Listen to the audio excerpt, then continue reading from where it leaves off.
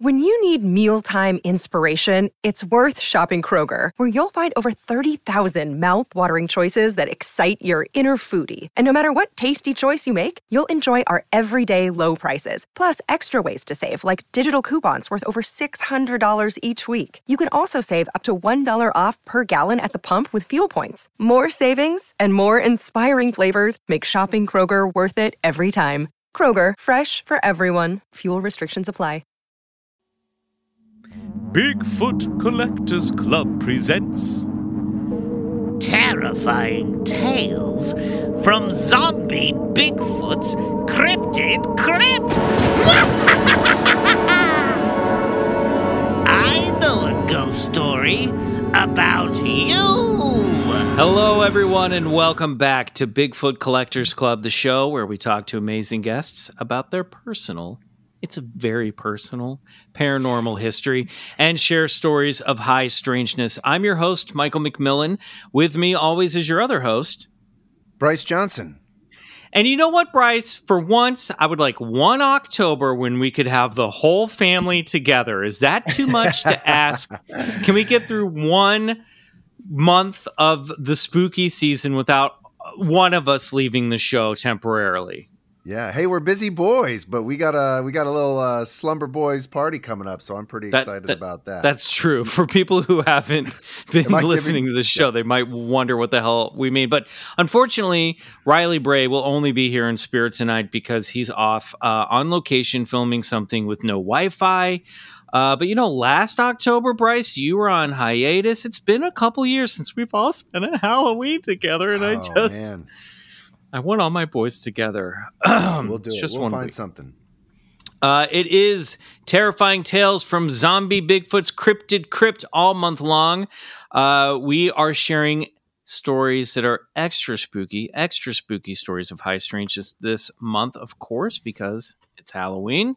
And you know what? We're going to bring tonight's guest right in. We've been chatting with them for about 15 minutes already, and I've heard some terms. They're being vaguely quiet over there. This is why I know they're working hard at that. There they are. I've heard at least one revolting term already. I won't repeat it now. I think we're all in for a treat. Let me just say that. Tonight's guests are the podcasting duo behind Crime Scene Queens.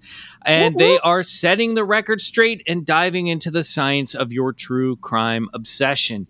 Each week, these forensic experts set out to curb the CSI effect. I know all about that because I've auditioned for them at least 100 times and tell you what really goes down at the scene. Perhaps they can analyze what the hell's going on in this clubhouse. Am I right? Club Scouts of all timelines. Good Lord. Please welcome Shelley Haight and Laura Zinn. Yes. Hi, guys. Ladies. Thank you. Hi, everybody. Here we are. Thanks for having us. Oh, it's our pleasure. We've been dying to get some true crime into our clubhouse for the longest time, so you are most welcome to be here. Well, thank you. Hopefully we pass the test and we can be and hopefully we can be some Club Scouts after this episode. Oh, you're already in. Yes. Now, Initiated. Laura, you're weathering the eye of Hurricane Ian right now. Is this true or not true?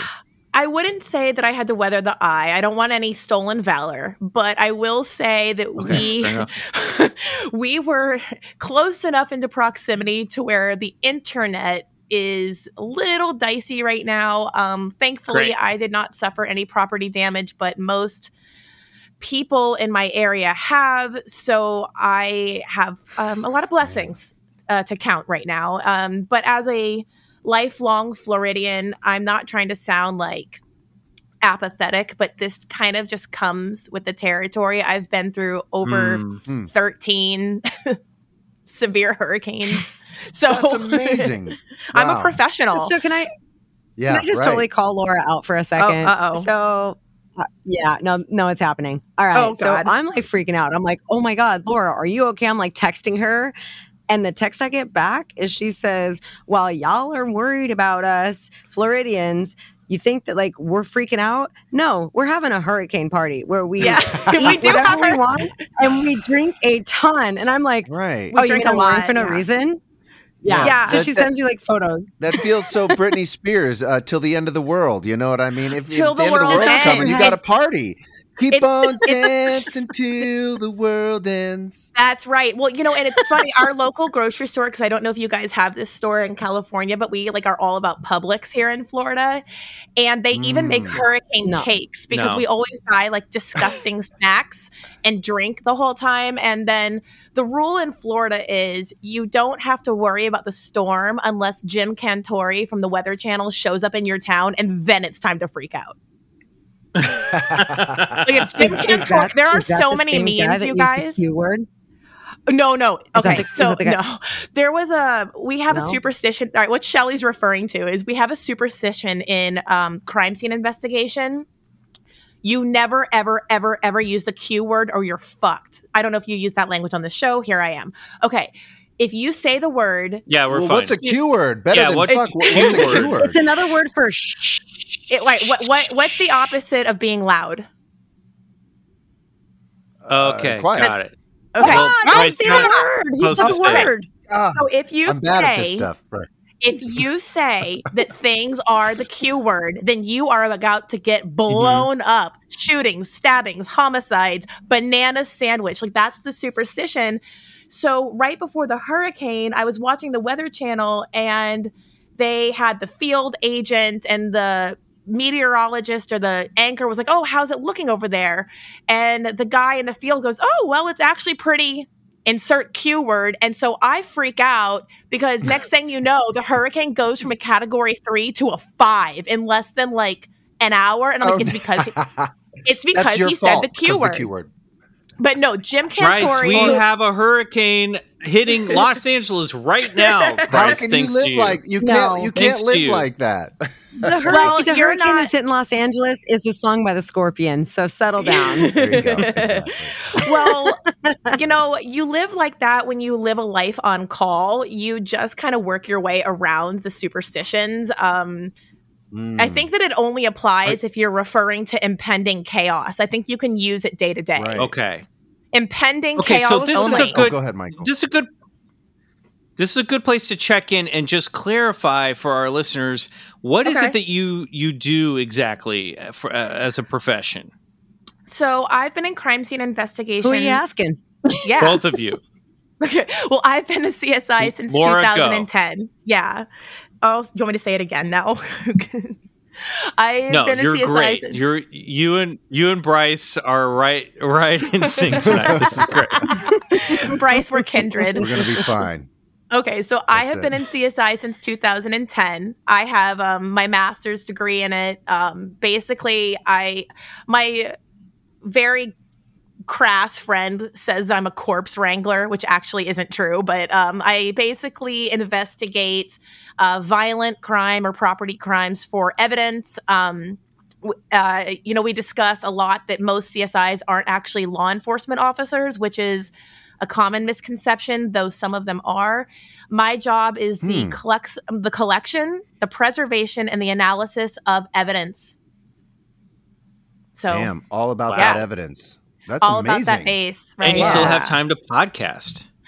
I have 4 jobs, actually. Amazing. Yes. Yeah.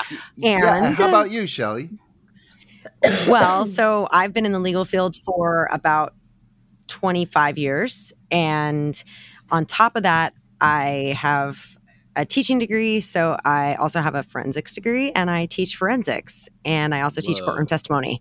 So I dabble in both and then I go out on crime scenes. But when I do it, I can't get paid for it because of my job. So I actually have to do it for free. So I just have fun going out and seeing stuff that you can't unsee.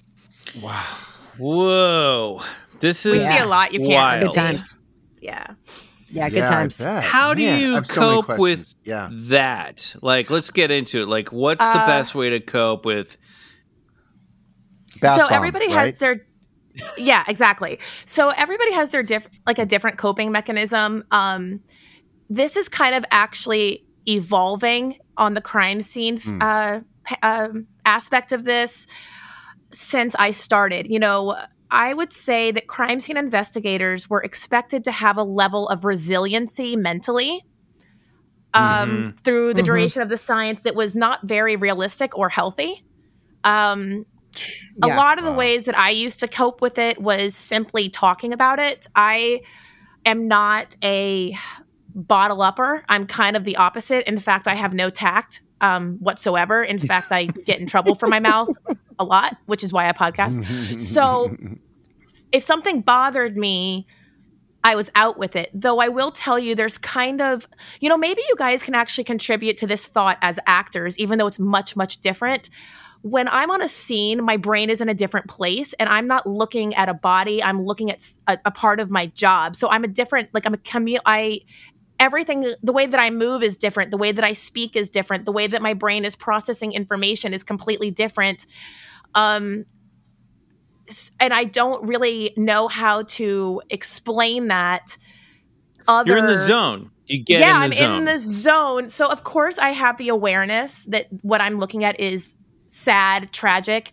But the way that I take that information and turn it into something that's healthy is I'm like, oh, well, this is a really bad situation. So I'm going to be the best CSI I can. It's almost motivating the more sad things get. But that being said, things have absolutely crept in. There are cases that still cross my mind from the beginning of my career. There are victims' names that I will literally never forget, and also suspects' names.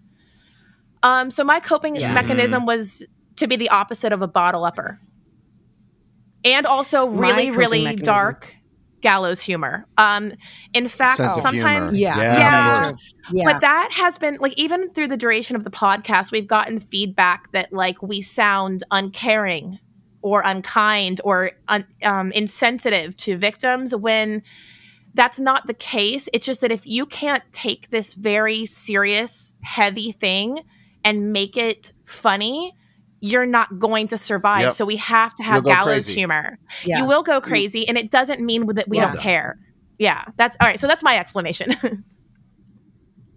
Shelley. So for me, I just pretty much turn it into science. So if I'm looking at something that the normal person shouldn't ever look at, I think, okay, I could vomit right now. Or I could think about how this is going to happen scientifically, and I take out all emotion and I spin it around while I'm on scene. And then after that, I go home, and sometimes I will get in the shower and cry, or sometimes I will just laugh because it's just an emotion and it's not laughing at anything other than myself, and just because I have to burst out, and I don't like to scream because I'll lose my voice. Sure. So and I also, when I said I teach stuff too. So when I teach stuff, I also tell people, I say, when you smile and when you laugh, you release different endorphins. And so it just completely resets your body and changes your body. So you have to have something. So that's what I do. I'm a big laugher in uncomfortable and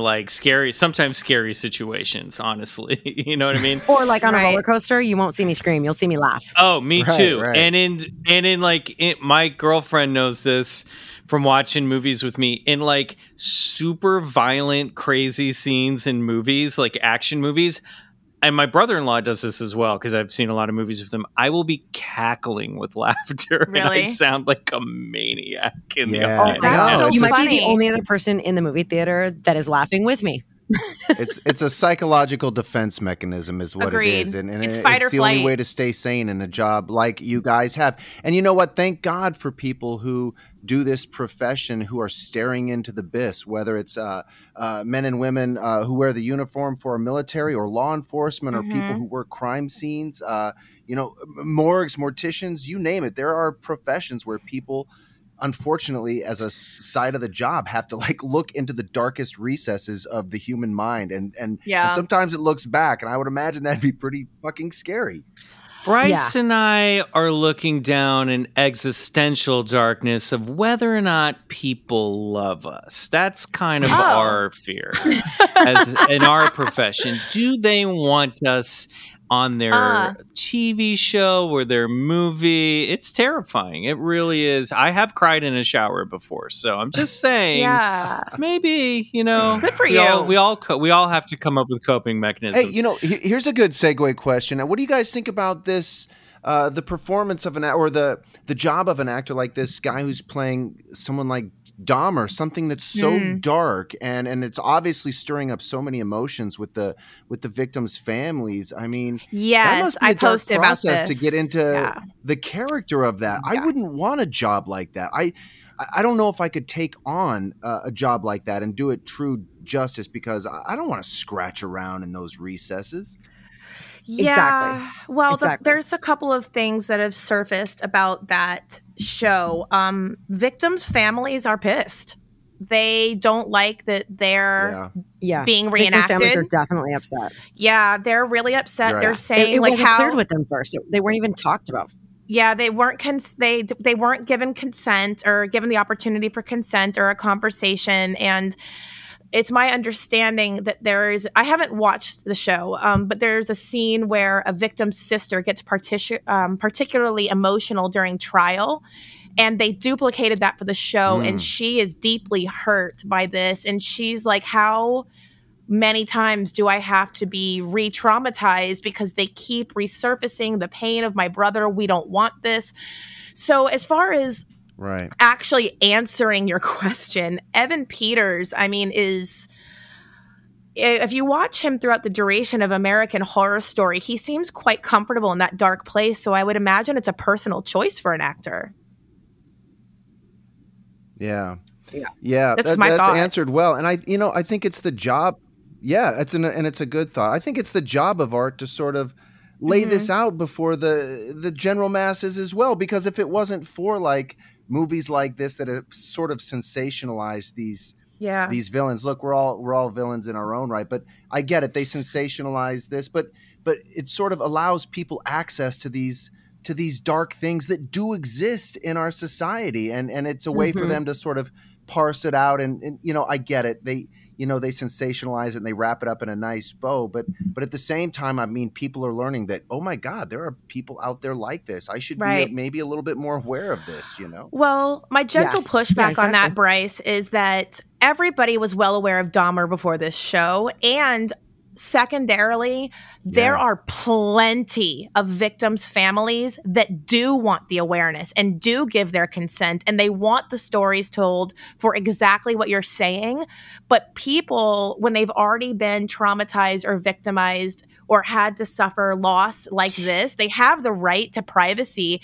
Yeah. And it's not very fair that they're being exploited for money. Now, I wanted to answer it and say gently, because I get your point. We do need to understand this dark aspect of human nature. Like, it's important for safety. It's important for like many things, but I can't imagine how I would feel if my sister was murdered and my family wanted to heal privately, because you'll never heal from that. And I keep seeing podcast after podcast or TV movie after TV movie made. Right. It would be awful. Ugh. And so empathy is a big thing for us, Yeah, for sure. Well, here's what I want to know. Sorry, we got dark. We ask all of our questions. I'm so excited. I'm so excited for this. It's October month. We're okay to get dark now. I'm so clapping. Like I'm fully clapping. I'm so excited for this. Good. I'm picturing, when I think of forensics and the unexplained, of course, my mind goes to Dr. Dana Scully from X-Files. Yes. And some strange things that they might have found on a case or a crime scene. Mm-hmm. Now, I don't know if there's ever the world of the unexplained or the paranormal has ever crossed over with your field, but have you guys ever seen anything in your lives that you can't explain, maybe on the job? What is your personal paranormal history? Shelley, let's start with you. Oh my gosh, absolutely. I have two stories, because I thought about this. So I have two stories that one is just like a super crazy weird thing. And it's funny because I've actually talked to a couple of coworkers about it. And this is legit. So in my building at work, it's an older building. And when I'm in trial, I am, almost 24/7 working. And so I'll go into work and I'll get there super early, or else I'll work until super early. And I'm talking, 2, 3, 4 o'clock in the morning sometimes. Jeez. And there is a presence of a female that is in the building. And I normally see her in the bathroom, and our bathrooms are, when you go in there, the lights turn on. And so sometimes our bathrooms are in the hallway too. So we have to exit our office to go to the bathroom. And sometimes I know I'm there alone. There's no one on my floor, absolutely no one there. I'm the only one on my floor in this building. And I'll open the door to my office to look down the hall, and the light in the bathroom's on. And I'm like, but I have to go pee, so I'm gonna go. So I start walking down the hallway, and then I'm sure she understands that. See the door kind of open. Yeah, exactly. And so I see the door open, and I see this this female, and she just goes in the bathroom. You saw what? You're seeing a full form apparition. Yes, but it's like a silhouette of a female, and she's. I'm short, so she's just a smidge taller than me. And the first time I saw this vision, I freaked. I thought that I was, I was like, I am exhausted because this cannot be true. And then I saw her again, and I hear things. And so, for instance, a really, really good friend of mine at work, the secretary on our team, she asked me the other day, we talked about this, and she said, have you seen the girl? And I'm like, what girl are you talking about? She told me about her as well. There's another paralegal that I work with that tells me, yes, I see her all the time. She always goes in the bathroom. So this is a girl that is in our building, and it is just a spirit. And she's very sweet, very nice. And when she goes in there, I'm like, hey, I'm just going to go to the restroom. That's all do you want me to hold the door open for you? Do you need, you need some, you need anything? I'm here. It's cool. We're friends. Right? Yeah. We're friends. So it's cool. So that's something that that, and, when I was younger, the Ouija board, messed around with that and stuff. But speaking, so that's my mini story. And then this one is absolutely crazy. So secretary, again, she tells me this story. It's actually kind of a well-known story about Las Margaritas. And so it's a couple of high school kids. They were out partying, and there was this empty house that is in their little town, and they all went over to this empty house, and they're partying, they're drinking, they're listening to music, whatever. And then they start to play the Ouija board, and they ask there's two girls. So the two girls are cousins, and they ask the Ouija board, when are we going to die? And the Ouija board says tonight. So they're like, we're out of here. So they all get in this truck, and they're getting ready to drive back into town to leave this place because now they're all freaked out. And the two girls, Margaritas, both their names are Margarita.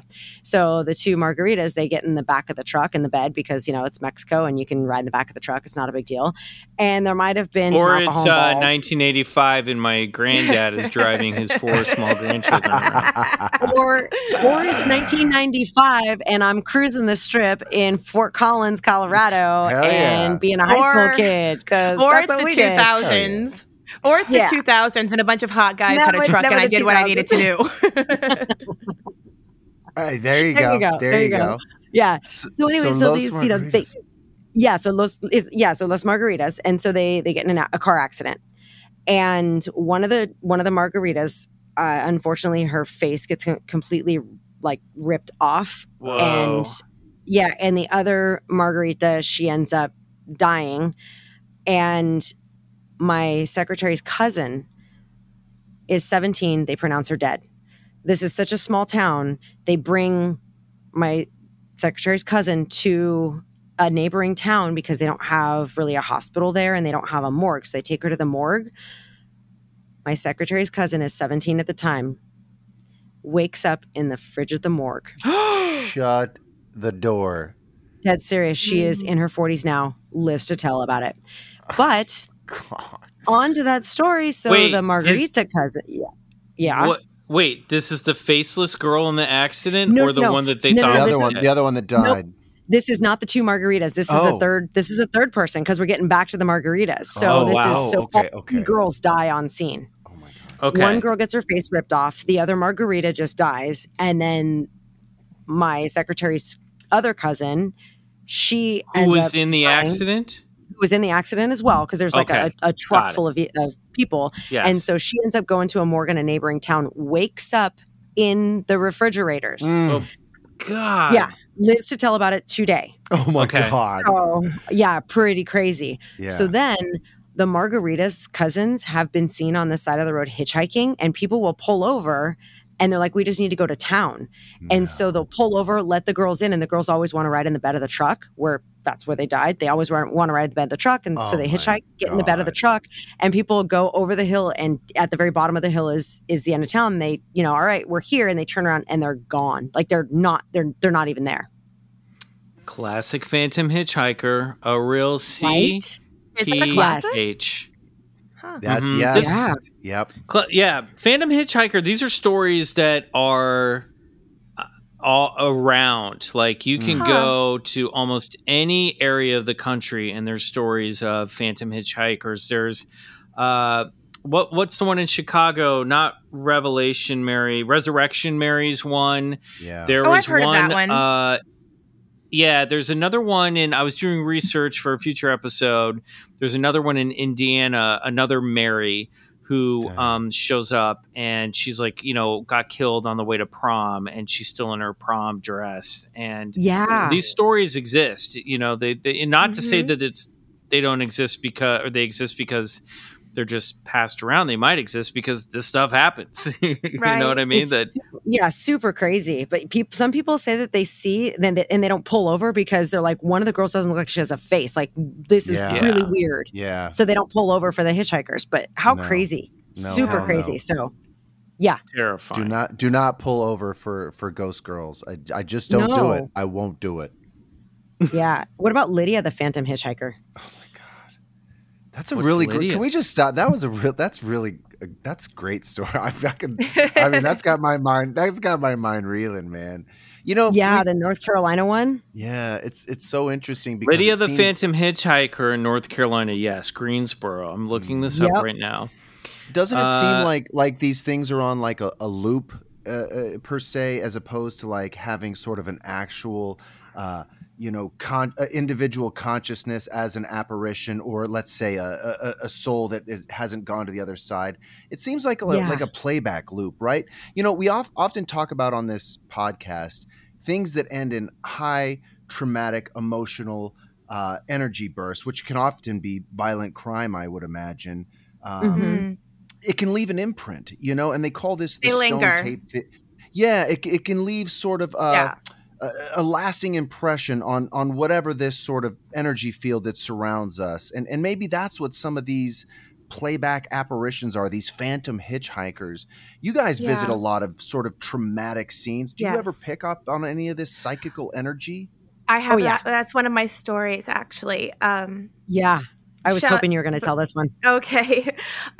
Well, I just in an effort to be like chronological, to your paranormal question, guys, I have started to realize over the past, I would say 5 years, like whenever somebody asked me a question about whether or not I had a paranormal experience, I always said no. And due to reflecting on like just having like like how something triggers a memory you didn't remember, and then now the whole thing is there. So something that I carried with me, my dad immigrated from Ireland in the 60s or 70s, and I grew up traveling to Ireland to visit my family. And I have a very distinct memory of being a very young person, probably so young that I shouldn't pull this like to the forefront of my mind. But you know how you deboard the plane, you go get your luggage, and then typically there's different stages of the airport that you have to walk through to get your luggage. So I remember there being like a waist-high wall, and then the distance from the top of the wall to the ceiling was glass. So it was completely sealed off, but you could see through half of it. Like a partition. Thank you. That's a much better word. So I was walking with my family, and my grandma and grandpa are on the other side of the partition, and they're waving at us. And they are surrounded by children to the point where I thought that they were sitting and waiting for us on bleachers. And these are all glowing, beautiful, excited, joyous children. And so we walk around the partition, and it's just my grandma and grandpa. That's wow. And I even said to them, where are all the children? Because my grandpa was a Reverend Canon in the Episcopal Church. So I thought, my tiny mind thought, oh, well, he probably brought the children from the church to say hi to us, because I was like a young girl and I was trying to justify why my grandparents were surrounded by so many kids. And then they all disappeared and they were like, what are you talking about? And I was like, you guys had a bunch of children all around you. And they're like, no. So that story. Laura just wanted someone to play with. Well, apparently I did. Well, my mom still even says, yeah, do you remember that time you thought there was like 1,000 children? Because that's how I described it. So that happened. Wow. Yeah, it was literally like, think about stadium bleachers. I thought my grandparents were surrounded by children. Mm-hmm. Can I just interject and ask? Oh, go ahead. I'll let you finish. I was just going to say, these were not sad children. These were not injured children. They were joyous, glowing, smiling, waving, happy to see me children. Right. I mean, you must have thought about what this is or why that took place, or perhaps why you saw that. Can you tell us? Have you come to any conclusions or guesses? My guess is that my grandpa led a very beloved life. He was the type of clergy that people felt very comfortable genuinely sharing their struggles with him. And I think that he was literally surrounded by, like, I don't know if it's like cherubs or like just such positivity that he...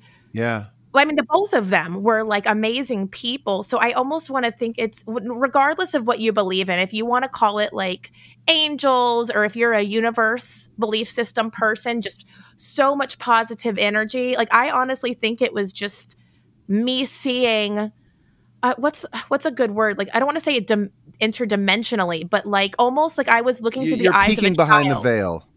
Yeah, I like that much better. Like Thank you. My childlike mind didn't have any preconceived notions of how the environment should look, so I was able to see something else. And incredible.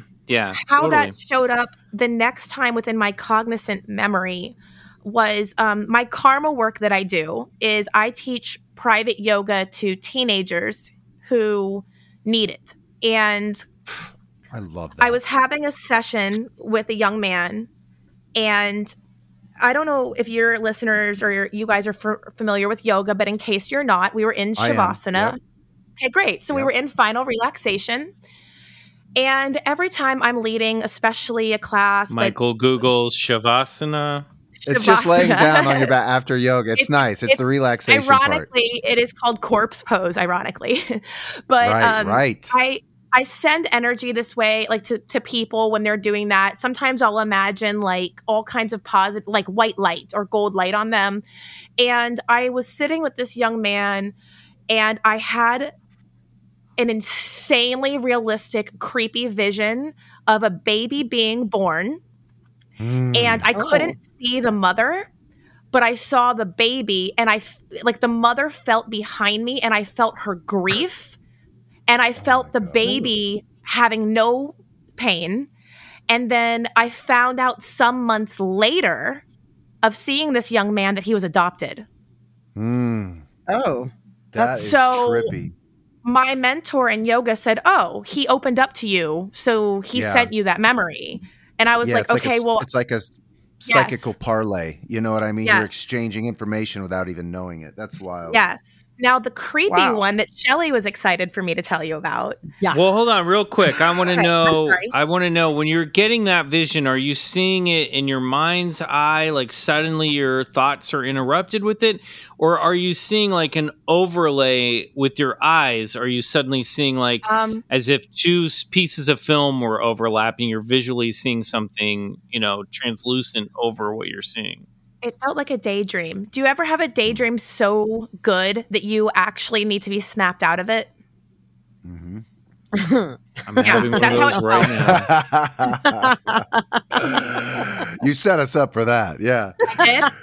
Oh my God. No, I know exactly what you're talking about. Listen, it's so incredible. I mean, man, that's wild. I think that my stuff is literally just from, watching too much Faces of Death when I was younger.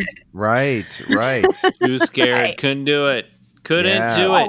For those of our audience members who don't know, there were, back in the day when there was old video stores, some independent video stores used to have a dark section, and among other sort of nefarious videos, there were these videos called The Faces of Death, and they were actually recorded videos of people facing their demise in strange and untimely manners. Some were fake, but they mixed the fake ones in with the real ones, so you never knew. It was the decapitation was a cocktail of terror. Oh, they were. You just couldn't stop. I could stop watching. Man, Laura, what's this creepy one that Shelly's terrified by? I don't even think. All right, so Shelly and I just had an episode released called "Befuddled and Bewildered," where I talk about this case, but I don't tell this story in it. But Shelly knows it. Okay, so basically, we had a death investigation, and the evidence was very confusing. I couldn't tell if the person had a medical event, or if there was foul play. And in this, the body was in the main bedroom. So I was standing in there with him, and I will admit that I kind of talk, like, because I do believe that there's lingering that happens. Yes. So I do talk to them sometimes. Not every time. It's kind of like whenever I feel it. So I was talking to him, and I said, "What happened?" And I used his name. And I look over on the bed, and there's a pendulum. And just to be clear on what I'm talking about, because that word can mean a lot of things, it is a pyramid-shaped, usually crystal. This one was rainbow, representing all of the chakras. If you don't know what a chakra is, Mr. Google does. And it hangs on the end of like usually a silver chain, and it is meant for you to communicate. So the detectives all come in, and they're like, "What's that?" And I'm like, "Oh, it's a pendulum. We use it sometimes to communicate." And they go, "You know how to use that?" And I'm like, "Yeah, I don't really use them myself personally, but I know how to use it." And they said, "Use it. Ask him if he got killed." So the rules of a pendulum are you have to establish the yes and the no. So I ask the air, I said, "What's the yes?" And it starts to move in a circle. And then you stop it, and then you say, "Okay, what's the no?" And it starts to go up and down, so not circular. So I say, "Okay, did you die naturally?" And it says, "No." And they're like, "Okay, you're moving it." I said, "No, I'm not moving it." So then we said, "Okay, were you murdered?" And it starts to go in a circle. And then I made them all do it, and it gave the same answers, and they were so freaked out. And guess what happened? What ended up being the disposition of that case? Murder. 100%. And at this time, I had no bias. 100% murder. Yes, murder. So that 100%. And I also get visits in my sleep a lot. Wow. Can I just say that I love that this sort of flies in the face of science and I guess, what we see on CSI, the TV show.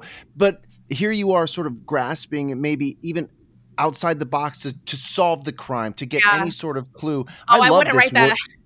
I wouldn't write that in my crime scene report, though. No, I know, but I love this word you used, lingering. Like, obviously, you're picking up on something that's left behind, that's not of this material world. Whether it's just energy, or it's a clue, or it's something, it's there to be picked up on and used to help just bring this case to justice or solve a crime. Yeah, and I mean, I have to be honest, I wouldn't ever scientifically quantify that, but due to the nature of this conversation, I feel like it's appropriate. Absolutely. Okay, so this might be a petty comparison to people who have suffered great loss, but I have suffered loss of animals in my past few years, and they linger.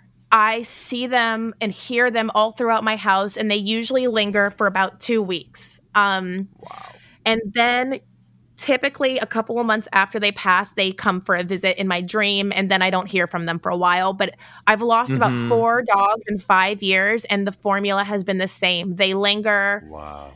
So I don't know if it's me. I don't know if it's wishful thinking. I don't know if it's mandala effect. I don't know if it's what I want to be. But regardless, I think the term is lucid dreams, like that, where I wake up and I'm surprised I'm in my bed.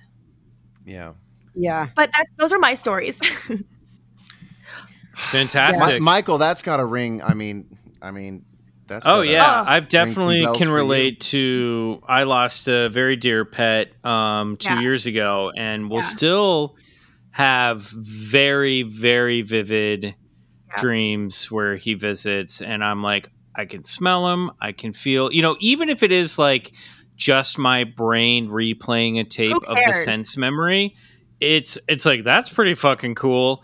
But it's often like, and sometimes I have dreams where I'm like, oh, he's here, but I know I'm dreaming and I know it's not him. I know this is a dream of Albie. And then sometimes I'm like, oh, Albie is 100% here. You know what I mean? There's Brody. A difference. Mine was Brody.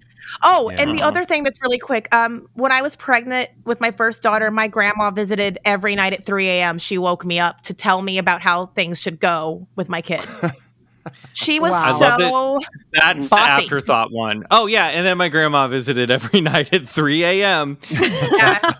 That's the time of that's the time of high strangeness, by the way. That's a very common pattern where people get visitations. Oh, really? That sort of that 3 a.m. hour. We've been calling it the time of high strangeness. I love this because here you are, trusting your senses, even if it's a sixth sense that all of scientific disciplines can't agree on. Here we are still trusting it because you know what? We have to trust our gut, our senses, that small voice in the back of our mind that's telling us, because it's coming from somewhere. It feels true, and it often delivers results. Yeah. Well, absolutely. True. Unfortunately, this is the time where we have to go to break, but we'll be right back with more of the crime scene queens. Yes. Everyone is talking about magnesium. It's all you hear about. But why? What do we know about magnesium? Well, magnesium is the number one mineral that 75% of Americans are deficient in. If you are a woman over 35, magnesium will help you rediscover balance, energy, and vitality. Magnesium supports more than 300 enzymatic reactions in your body, including those involved in hormonal balance. From functional medicine doctors to mental well-being and female hormone experts, we all know that magnesium is the one mineral to improve all aspects of well-being and health. But which one? Magnesium Breakthrough from Bioptimizers, the trusted choice recommended by leading experts with 7 best-absorbed forms of magnesium to ensure your body receives the support it needs for overall well-being. Go to bioptimizers.com/balance today and use code BALANCE10 for 10% off. Support your journey to wellness at bioptimizers.com/balance. Magnesium Breakthrough from Bioptimizers, your foundation to optimal health and vitality.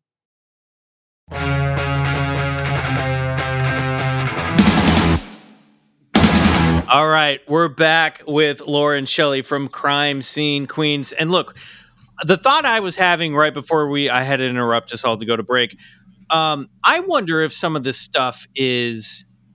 I have to ask, are you, because of the nature of your work with the dead, do you feel that brings you closer to the other side? Or is it the fact that you're already in touch with the other side that sort of brought you to work with the dead? Good question. Ooh, that's a great question. If you don't mind, Laura, I'm going to jump in on that one. Yep. I want to say, I feel like I've already experienced it, and so it just enlightened me. So I had this, with prior experiences when I was little, it was great. And I felt like I had a connection with either the dead or, with some weird paranormal stuff. And I think it made my brain understand that I'm not crazy because I can deal with it better. Mm-hmm. Does that make sense? Absolutely. Totally. Yeah. See, I'm not crazy. Yeah, no, I think it enhanced it. It made me want to, I love forensics. I think that's where my passion came from, was this deep rooted belief and experiences, the experiences that I had. Incredible. Yeah. That Ouija board, man. Yikes. All right. Well, we have a game that we like to play with all of our guests. I'm going to go down a list of phenomena. And if you're open to it, you're going to say believe it. If you're not open to it, you're going to say bullshit. There's no in between for the sake of this game. Okay? Okay. Yep. If there's something you want to revisit, we'll circle back and we'll talk more about it. This is a game that we call Bullshit or Believe It. Cryptid Edition. All right, Laura, Shelly, on your marks, get set. Hold on, before we do this, should I say like Shelly and then Believe It or Bullshit, and then Laura can say the same? That way, like the difference? Guys could just spurt out your answers. We'll figure it out. Okay.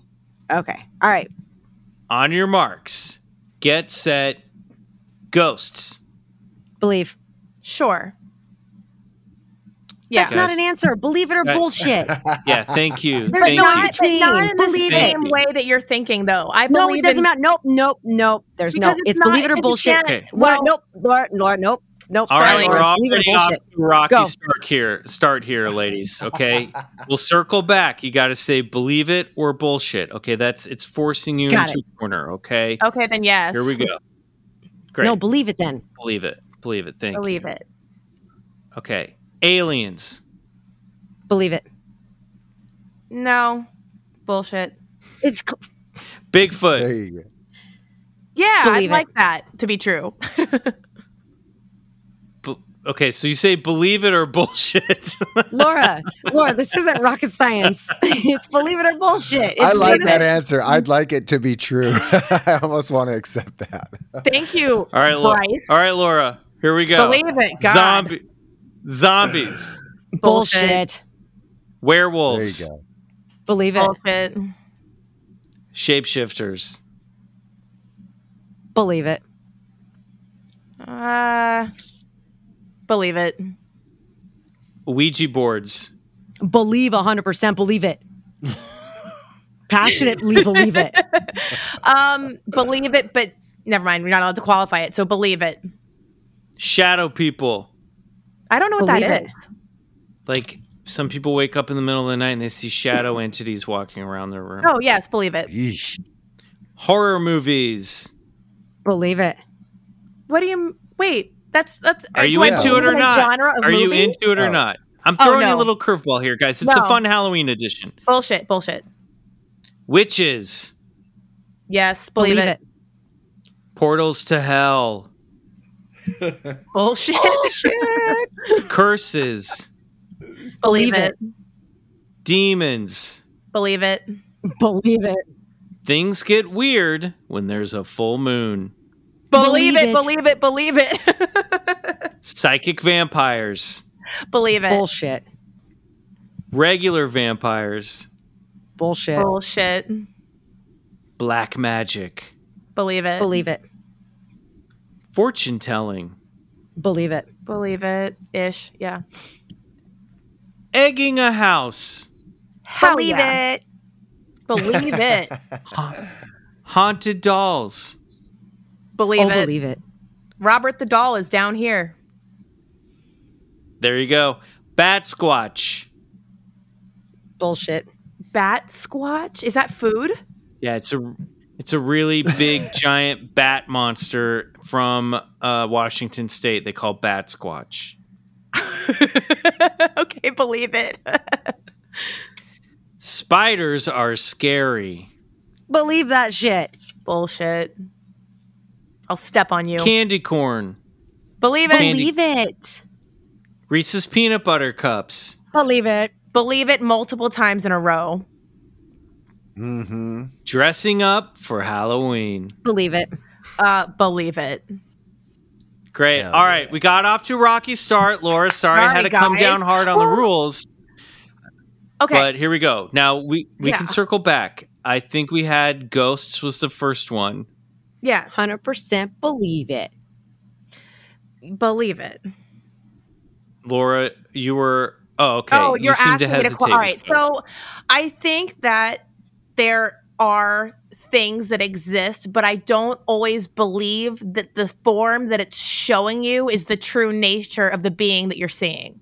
Great. I think that there are deceptive spirits that, I think there are deceptive spirits that are seemingly amicable or amiable, and then they're not. They're actually malicious, but they kind of hook you by presenting this person that you're grieving or this situation. Like, I don't know how to explain it. I think that happens a lot on Ouija boards. I think that's the thing. Yeah, that's what I meant also with Ouija boards. I don't think that what's communicating with you. You have no system of verification. Yeah, there's not a system. You have no system of verification. It's not what was the other? Oh, the things get weird when there's a full moon. I was excited that you both were like, "Oh, hell yeah." Oh yeah. Without fail. Full moons bring out. Like, there are memes, you guys, upon memes about the Q word that I mentioned earlier, and about the full moon, and Mercury retrograde. So people just go bananas during these times. Yes. Great. People go crazy during full moons and family holidays. Like, I have been called out on Christmas stabbings so many times. It's annoying. What about Halloween? Is Christmas worse? Is Christmas worse than Halloween? 100%. Because in Christmas, you're and Thanksgiving, anything where your family gathers for long periods of time, and then people start talking shit about who's married and who's divorced and who doesn't have kids yet and who should and who's a bum and this. Halloween, everybody goes trick or treating, so they're out of the house and out of each other's ether. But particularly with COVID, we saw so much more domestic violence. Yeah. Whoa, oh yeah. Sad. Yeah, that's so. There before, you go, guys. Halloween. Halloween safer than Christmas, everyone. 100%. Yes. There you go. Yeah. Yeah. I want to hit. I'm excited for you to talk about a couple more of these areas, these topics. Which ones popped up for you? Like shapeshifter. Yeah. We got a strong belief out of you of werewolves and shapeshifters. Yeah. So what did Laura say about shapeshifters? I said yes, but I also kind of tie it back to the same thing. Did I say yeah, bullshit? No, it makes sense saying what you... Yeah, I think hearing what you said before, that makes sense, yeah. And what did Shelley say about shapeshifting? You said hell yeah. Shapeshifters. I thought hell yeah was what I heard. Yeah, you know why? Yes, tell us. Because, Transformers, more than meets the eye. I mean, same thing, right? And if you're going to tell me no, then I'm going to say, well, then I'm going to wear a shapeshifter under a tight dress so I look better. Yeah, all right, fair enough. It's what it means to you. I know what it is. But that's funny, right? It's great. It's not funny. All right, dad joke. Sorry, that was sorry. I'll just sit here and look pretty. All good. All right. Well, let's get to this week's story of high strangeness. It's the moment we've all been waiting for. We're going to look back and pull a scary story or a story of high strangeness from history. Now, I couldn't get 2 weeks into Zombie Bigfoot's Cryptid Crypt Month without visiting a haunted house. We had to do it. Obviously, we already mentioned the Robert the Haunted Doll. Right. Lots of haunted houses down in the Florida Keys areas. Yep. I feel like, and St. Augustine. Yeah, St. Augustine. We did. Have you ever heard of the St. Augustine's monster, the sea monster that washed up on shore there? No. Oh, we did it over on the other side, but some weird carcass washed up on shore at the turn of the century, and they put it on display in the town center of St. Augustine. So look it up. Yeah, it's delightful. Well, tonight we're going to be talking about a very haunted place in the United States of America, right in the heart of America in St. Louis, Missouri. We're talking about the haunted Lemp Mansion.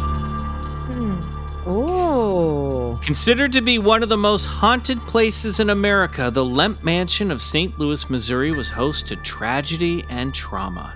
Its history is possibly one of the darkest and most morose subjects of high strangeness we've covered. So, consider this to be your warning, dear Club Scouts. At its height, the mansion was home to one of St. Louis's most premier families, the Lemps, who made their fortune from their family brewery. And in some of the research I looked up, they were called beer barons, which I think is my new favorite term. Love that, yeah. It's an alliteration, too. Always a delight. The Lemp fortune began with Johann Adam Lemp, a German immigrant who settled in St. Louis, Missouri back in 1838. Lemp began his American empire as a grocer, opening a small store on a location very close to where the St. Louis Arch stands today. Eventually, Lemp began brewing and selling his own beer, which became popular with all of the other German immigrants in the area. This led to Lemp founding the Western Brewery in the 1840s. One of Lemp's innovations was storing his beer in an underground cave near the St. Louis River, a practice which was soon imitated by other budding breweries. The thriving family business was inherited by William Lemp, Adam's son, and William would take what his father had built and turn the flagship beer of the Lemp Western Brewing Company, Falstaff Beer, into a global brand. William expanded on the underground cavern cooling system, which led him to develop early mass refrigeration techniques, allowing Lemp beer to be preserved, shipped, and sold all over the nation and in Europe. In the 1860s, Lemp's Western Brewery was the leading brewery company in St. Louis, outselling their competitors Anheuser-Busch and their Budweiser beer. It was during William's reign that the Lemp Mansion was built and routinely expanded to incorporate more rooms and office space for the brewery. William built a tunnel leading from the mansion to the underground caverns of the ever-expanding brewery, which now took up 5 city blocks. A heated underground pool and a live performance theater and a bowling alley were built beneath the mansion to entertain the elite of St. Louis. By all definitions, the Lemps were the poster family of the American dream, wealthy, powerful, and prosperous. But in the early 1900s, misfortune set its eye upon William and his 8 children. A string of traumatic events would lead many in the public to believe that the Lemps had been cursed. It all began in 1901 when William's son Frederick died of heart failure, unexpectedly. William, who had been growing his father's empire since the 1860s, slipped into an ever-deepening depression, and his grip on the business began to loosen. 3 years after Frederick's unexpected death, William's best friend, Frederick Pabst, that's right, of Pabst Blue Ribbon, died in January of 1904. William grew despondent, retreating from the family business altogether, and 1 month later, he shot himself in the head in the Lemp family mansion. I knew something like that was coming soon. Yeah. Yep. I'm going to tell you, the hits just keep coming. Oh, no. Tell me more. William Jr. took over the family business, and unfortunately, he lacked his father and grandfather's business acumen. In fact, William Jr. was pretty much a grade A fuckboy of the early 20th century. I love this so much right now. Fuckboy. Yeah. During William Jr.'s tenure, the family brand began to decline as competition from the other breweries in the area grew stiffer. William Jr. spent most of his time partying with sex workers down in those caverns, while he was married to a woman from a wealthy family named Lillian Handlin, aka the Lavender Lady, as she was known for her favorite color of dress and accessories and purple carriage harnesses for her horses. William Jr. and Lily blew through the family inheritance. William allegedly gave his trophy wife a $1,000 per day allowance. This is back in the early 1900s, I want to remind everybody. $1,000 per day, and demanded that if she didn't spend it, she'd be cut off from any future payments. Damn. Although the couple only had one, he wanted her to shop. Although the couple only had one son, William III, William Jr. allegedly had an illegitimate son with a sex worker from one of those parties. The boy was kept secret from the public, and was born with Down syndrome and raised in the attic quarters of the mansion with the servants. Yikes. This is bad news, bears. Yeah. Dark.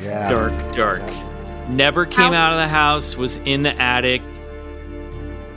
Yes. Flowers in the attic, only not the same.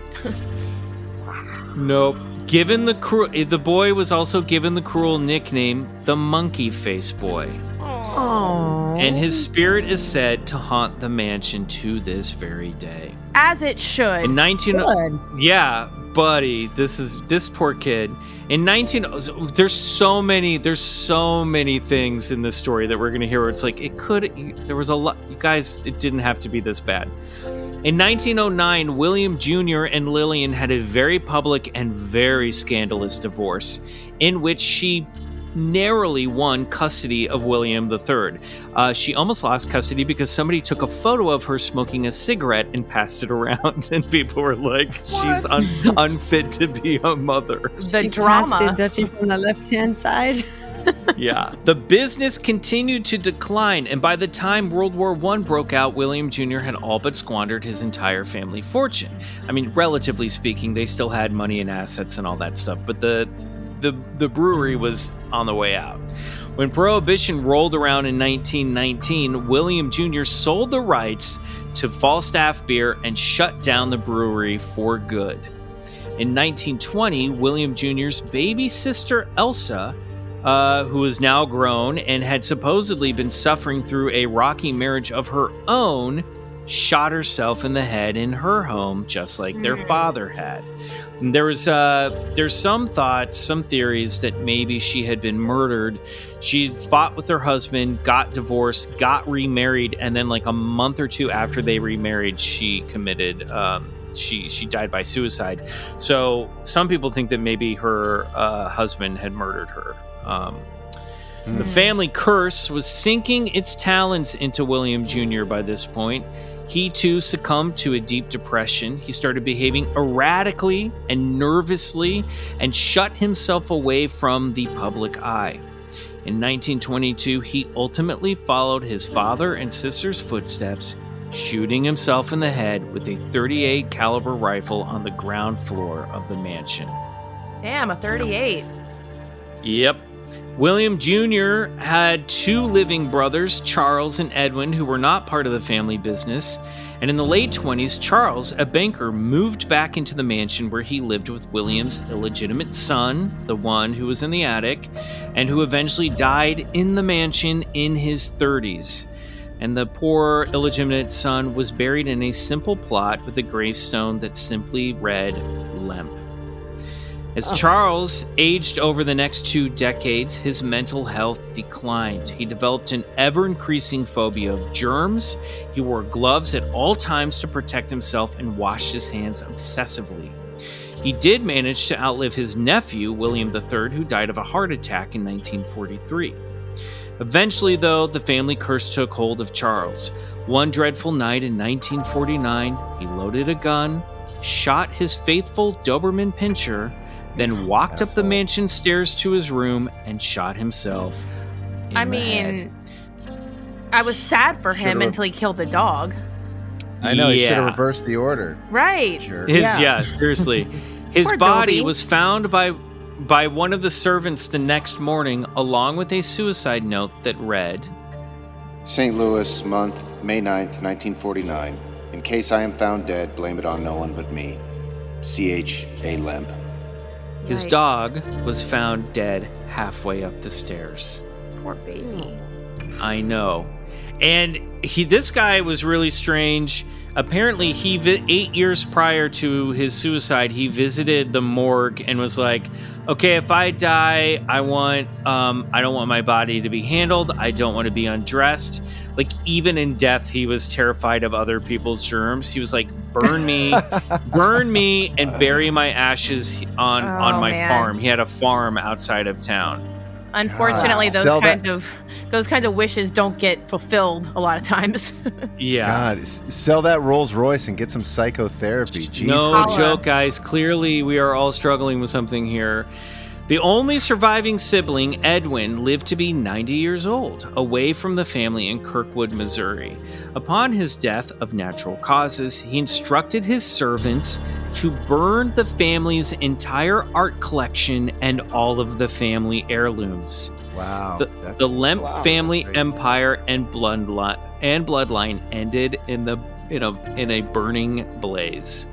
Why are they all such dicks? I mean, they all get like taking out dogs, burning art. Like, come on now. Yeah, that art could have gone to museums. It could have gone to other families. He burned all the heirlooms. It sounds ritualistic to me. Yeah. Obviously, they're trying to vex some type of ancient curse they think was bestowed upon them. Something is going on. Yeah. I mean, however, No, I'm just thinking thinking about what Bryce is saying, like he's like making it nice. Oh, he's trying to end the curse for humankind. But basically everything else I've heard about this family is they're kind of dicks. So I don't know if he was that kind. No, I think I meant just end the curse on his family, not everybody. His family was dead with him. Yeah, I don't know. Crazy. So after Edwin's death, the mansion became a boarding house. And during the second half of the 20th century, the neighborhood fell to ruin. The mansion grounds were cut in half to make room for Interstate 55 in the 1960s. And the Lemp home became old, deteriorated, and despite all of their family members being dead, their spirits and those of the people who dwelled in the mansion years after may yet live on. In the mid-1970s, an investor named Dick Pointer bought the property. I mean, come on. I can't with that. Come on. I'm not mature enough for that, Michael. I am not mature This is enough almost as good as that. Dick Shaver, who is Richard Shaver, who's turned up a lot on this podcast. Oh, Dick God. Pointer. Dick Pointer bought the property and turned it into a bar and restaurant. It was during renovations, and they restored it to its original Victorian age splendor. It was during the renovations that construction workers started reporting paranormal activity involving strange knocks, vanishing tools and equipment, and even the occasional full-form floating apparition. The workers also reported the sense of ever-present staring eyes, impatiently watching their every move. Yeah. The supernatural interruptions were too much for some, who simply walked off the site and never returned to the job. Today, the Lemp Mansion is a bed and breakfast with a fine dining restaurant and dinner mystery theater. Guests can check into the Elsa Lemp Suite, the most haunted room on the property. Let's go. Poltergeist shot in the chest. Yeah. Poltergeist activity continues to this day, especially in the restaurant, where doors lock and unlock themselves, and glasses have been seen flying across the room and shattering against a wall. Also, drinks are known to stir themselves, which I think is kind of fun. That's helpful. Very Mary Poppins-y. Yeah. Other stories tell of the monkey-faced boy who can be seen peeking out of the attic windows to passerbys on the street. Some people claim to have heard him whisper, "Come play with me," during paranormal investigations. Also, toys have been left for him to play with and inexplicably vanish and reappear in different parts of the attic. One incident involves a paranormal investigator who had their hair pulled by an unseen force while visiting the attic. That would suck. That's no fun. Disembodied voices of wayward souls who had lived in the boarding house are also heard. Their forms are sometimes seen. Staffers say the attic is one of the most haunted places in the building, along with the back stairway where the sounds of a panting dog dragging its chain up the steps can be heard. So sad. And the underground caverns, which have come to be affectionately known as the Gates of Hell. I think sounds great. I think actually it's the stairway where the tunnel has been paved over, and they hear a lot of activity down in that paved over tunnel. Yeah. Finally, the ghost of Fuckboy Supreme himself, William Jr., has been seen often in the ladies' room, where guests will sometimes spot him peeking over the bathroom stalls for a little eyeful before vanishing into thin air. Some bad behaviors, it seems, truly never die. And that is the story of the haunted Lemp Mansion. So can I just ask a quick question? Yeah. Yes. So who was Dick Pointer again?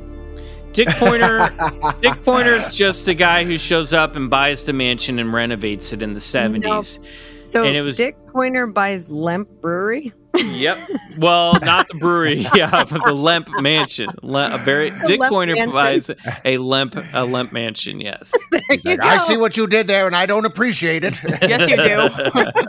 Good voice, Bryce. Nice. I was impressed. That's solid. I need more of that in my life. That wasn't Bryce. Bryce is no longer on the call. Laura, Shelley, what the hell was that? What do you think? Do you think that we've got a curse? Do you think we have a haunted house? What's going on with this mansion? Yeah, obviously. I mean, there's definitely, they're definitely appearing, and they're probably like, this is our house. Can you guys leave? Like, that's where they're pulling that chick's hair, dude's hair. They're just like, get out of here. Like, leave us alone. This is our house. They're not welcoming anyone. I mean, I'm sure there's a certain amount of wishful thinking, right? Because it sounds like people go there because they want it to be true. So I think it's a big destination, paranormal destination for sure. I mean, the poor kid in the attic, he just wants people to play with him. So like, How much do you think the staff plays the part, though? Because that's like their moneymaker. I don't know. I mean, I feel like in that case, there's people that are just trying to work a regular job, and they're working a regular job in a haunted house. I mean, here in LA, we have so many haunted hotels and bars. Yeah. And you can hear, we had a friend of the show, Chris Ogilvie, on The Other Side, our Patreon. Mm-hmm. This has been years ago now. And he worked in a bunch of haunted places on Hollywood Boulevard. And he's like, I saw feet walking through. I saw people walking through the window, like the 10th story window outside. I think some people are just like, yeah, this just shit happens while I'm trying to do my job. And it surprises them. That's cool. Yeah. I love it. I mean, that's super rad. Yeah. I'm more interested in this idea if curses are real, are generational curses a real thing? Because they certainly sound like they are. Or is this just another story of excessive monetary gain gone wrong and just a lot of lack of affection in the household? I think this is an undiagnosed genetic, like mental health disorders being passed down from like family, a self-fulfilling prophecy, couched under this idea of a curse. I don't think it's a curse. I think the curse. Yeah, I think this is the curse. I think that they're getting the curse from the public who's watching them and being like, "Oh no!" Like when we do it, like there's a Superman curse or a Kennedy curse, that kind of stuff. I think because all of them developed. They all said like they would get older and they'd become very nervous, erratic, and shut themselves up. This sounds like some really, really, really hard OCD and maybe dementia, maybe some mental health stuff. Sure. And maybe some generational trauma that we don't know about, but all of the suicides, it's wild. That is a little strange. Yeah. Well, I mean, suicide is definitely, I'm a firm believer that suicide is genetically passed down. Mm-hmm. And, so you have to make a conscious effort to stop the cycle. But, listen to that story. The one thing that really stood out for me is I am always freaked out when I go to the bathroom. I'm like, if I'm in a public toilet, first of all, I'm so short, my legs just swing. They don't touch the floor. So I'm not going to, be able to get off the toilet and just run really fast because I got to jump off the toilet. So I'm always scared that there's going to be snakes in the toilet. And I'm always scared that I'm going to have someone looking over or under, and especially something like a paranormal type thing. So I will not pee in that mansion. No, I think that's a safe bet. Put a diaper on me. I'm good. Shelley, I think that's a safe bet. Yeah. I don't know. This is just, I don't know what it is, Bryce. I mean, it's hard to say. It's not cursed. What, when, you know what I mean? When something's generational and not being addressed, you could call it a curse. Absolutely. I think like this is just one of those stories where you read it, you read the history, it's fascinating, and you're like, yeah, this seems like the backstory to every haunted house movie I've ever seen in my life. Oh my God. Yeah. Child in the attic, unloved child in the attic, just family in squabbling, fighting over fucking money, and then just death becomes them. Yeah. Okay. So I have a group question. So let's think about this, right? So we're talking about scary movies. In every scary movie, not everyone, because there's, some of them that this doesn't happen, but the majority of scary movies, if I hear a voice, if I'm on vacation, or if I just moved into a house and I hear a voice that says, "Get out." Yeah. Yeah. I'm not staying. Well, that's why you're receiving your laminated Bigfoot Collectors Club card, because we've said it once and we'll say it again. It's best to just get the fuck out. Yeah. You can have my bags, take my makeup, take whatever you want. I'm out. Am I the only thing except the clothes on my body? Am I the only cynical bitch that would be like, why? Yes, you are. Right. Yes, you are. Like, listen, I feel like creepy shit has happened to me and I kind of treated it agnostically. Yeah, I see you. Yes. Okay, bye. Right. Like, unless you're going to put up or shut up, I really am not going to be bothered by this. So I don't know. Well, that's why. Yeah, I don't know. That's just how it's worked for me. Like at work, that's why, I'm like, hey, I'm nice, I'm friendly, like I'm coming in the bathroom, gonna join you. Like, you need toilet paper? Like, what do you need? I'm good. Yeah, like, but we're she's friends. not We're talking shit homies. to you though. Like, no, she's not. And she's like nice. She, whatever. She's fine. I mean, I don't want to going back to what we were talking about earlier. She actually seems like she's turning the light on for you ahead of time. Like she can sense when you have to pee, and she's like, I need to tell her thank you. Light a candle. Let me get the three out. I'm totally going to tell her thank you. You should leave. I can't get this idea of a fuckboy super ghost out of my mind now. It's a slutty I was going to say you should leave a bowl and just put dollars in there for her. You know impregnates all the other ghosts. Oh my God! Well, that's why they're still around. What if she hands out like ghost mints in the bathroom and like ghost condoms? Cologne? Yeah. You guys might be excited to learn that about 10 years ago, a fraud appeared in St. Louis pretending to be the long lost like limp heir of the family and started swindling a bunch of people in the community out of money before they realized that he was a total grifter.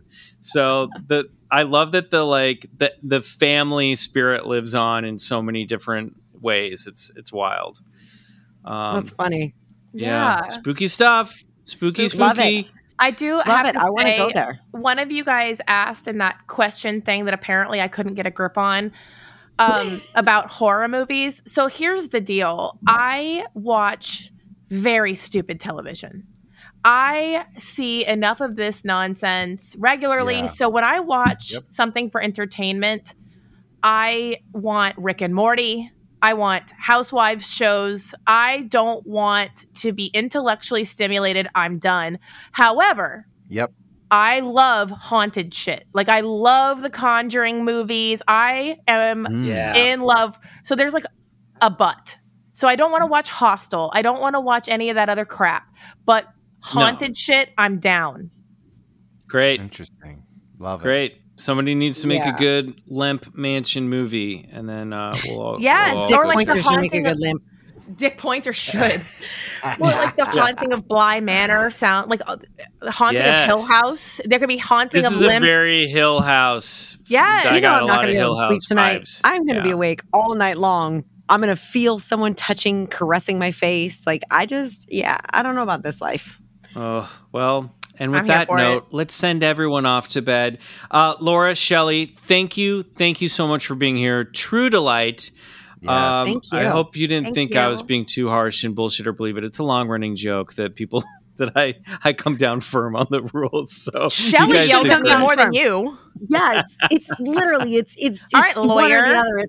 Okay, but see, here's the difference. I want to explain the difference. In Shelley's world, it is or it isn't, and in forensics, there's a spectrum of like Shelley matches or doesn't match. No. Yes. Shelley's playing the game right. And yes, the whole other part of the show, the rest of the show is about the spectrum. The rest about the rest of the show's about Spectrum. Bullshit and Believe It. You got to come down on a binary I like scale. to truly and authentically answer questions. No, I love bullshit. I was so excited about Bullshit or Believe It. I'm like, hit me. You're like, ready, set, and I'm like, he's gonna say Ghost, and I'm gonna say Believe It. I was so excited. I didn't know. I expected different questions. All right, Laura, whatever. it's okay. When you're a Gen X, you just get it. I'm fired. That's right. The Gen X thing. Laura, you're fantastic. Where can people find you? Where can people find the podcast? Crime Any Scene Queens. platform. Yep, we're on everything. Crime Scene Queens. Any platform. Thank God nobody had that name. They can email us at Hello Crime Scene. I know, right? They can even email us at hello@crimescenequeens.com. They can find us on TikTok, on Instagram. We're on all social media. And when you go on there, you're going to see me doing some crazy videos. And then here's Laura, and she's in the middle of a hurricane. I did do one of those. She totally did a hurricane video. You got to do the hurricane video. We always have, again, Floridians are what we are, right? So there's lots of hurricane videos of people going out in the storm in various states of inebriation and sometimes various states of clothing. But typically we do like to take a wet dog blowing around in the wind picture, though I didn't do it this time because I, in fact, have made people and I was with them. Yes. Good job on making humans. I made them almost all by myself. Well, we're for another episode. We're glad that you weathered the storm with us. Thank you. And the Lemp family, and of course, Dick Pointer. Yes. Crime Scene Queens, thank you so much. Thank you. We love you guys. We're fans, and now you're officially part of the BCC Clubhouse. So thank you. Thank you. You guys are awesome. Thank you so much. I love it. Very appreciative. Thank you. Oh man, boy, oh boy, nothing like a harrowing Bullshit or Believe It segment to get you in the back in the spirit of the season. I also do enjoy that I just threw in some fun things and it really derailed. I got keeping everybody on their toes. Absolutely. All right, everybody. If you love this episode, please follow, rate, and review us on your favorite podcast app. If you drop us a 5-star review on Apple Podcasts, we might read it on the show, like this one, which I'm going to read because Riley's not here. From Ryan237631. Nice podcast about stuff that's strange. Came for the Bigfoot, stayed for the personalities. These boys are great and have great chemistry. I had to drop a review because they were whining about a 4.8 star average review in the last podcast.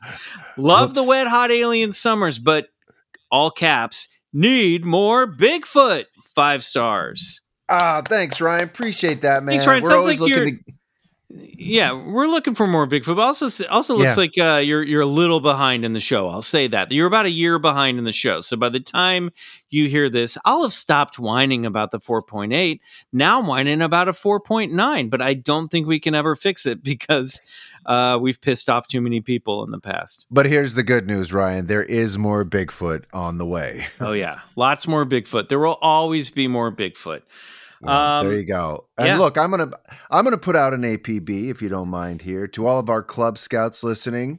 Well, right now, if you've been with us this far and you guys haven't checked out our Patreon, BCC The Other Side, please do so. Just give it a shot. It's the best way, really, to support our show and reward us for all this great free content by rewarding yourself with 3 bonus episodes that we're going to give you guys every month, plus access to our entire exclusive episode archive, which is about as large as our actual main feed. So just go over there to the patreon.com/Bigfoot Collectors Club, browse around, check it out, and click that subscribe button. You won't regret it.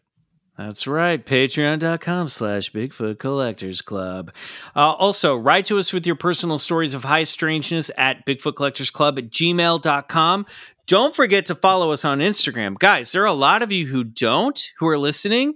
It's basically like the visual aid of the entire show. We put up pictures over there about our stories of high strangeness. So, you know, I know that probably not all of you are on Instagram, but I know there's some of you listening who are on Instagram and you're not following. So definitely follow us over there. And while you're there, give me a follow as well at McMills. My other podcast, Slate Your Name, about working in Hollywood, is coming back this month. Check out the latest episodes wherever podcasts are free. That's right. Follow us all on Instagram because I'm just at Mr. Bryce Johnson and Riley's at Peace Drone. So just give us all a follow. And on our Instagram, which Michael just talked about, we have a great little link tree that he set up where you can find links to all our stuff, our merch, our cameos. Hit us up there. Guys, I know we said this last week or the week before, but I'm having a fuck ton of fun with these cameos. Yeah, me too. I just got another birthday one this week. It was a blast. I'm showing you all the secrets that I can share of behind the scenes stuff. So hop on over to Cameo and get a cameo for your loved one. All right, that's all for now. See you on the other side or back here next week for an all new episode. Until then, good night. Go get regressed.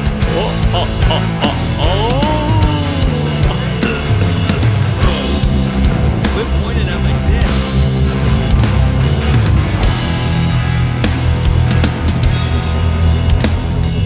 Bigfoot Collectors Club is produced by Riley Bray and Michael McMillan and scored and engineered by Riley Bray. Our theme song, Come Alone, is by Sun Eaters, courtesy of Lotus Pool Records. Do us a favor and support the show and unlock 3 bonus episodes every month by becoming a member of our Patreon, BCC The Other Side, which can be found at patreon.com/Bigfoot Collectors Club.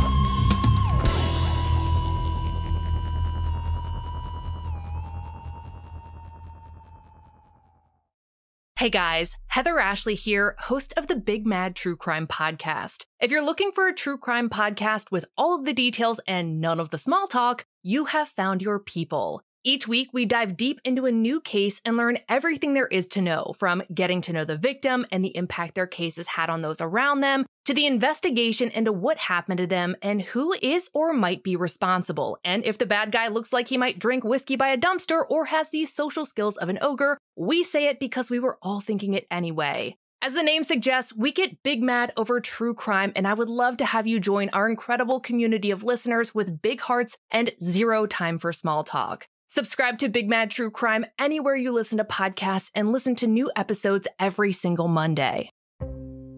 Hey, this is Eric Malinsky, host of the podcast Imaginary Worlds. Each episode, I explore different sci-fi fantasy genres, talking with filmmakers, novelists, game designers, cosplayers, comic book artists, and anyone who works in the field of make-believe. I also look at the fan experience, asking, why do we suspend our disbelief?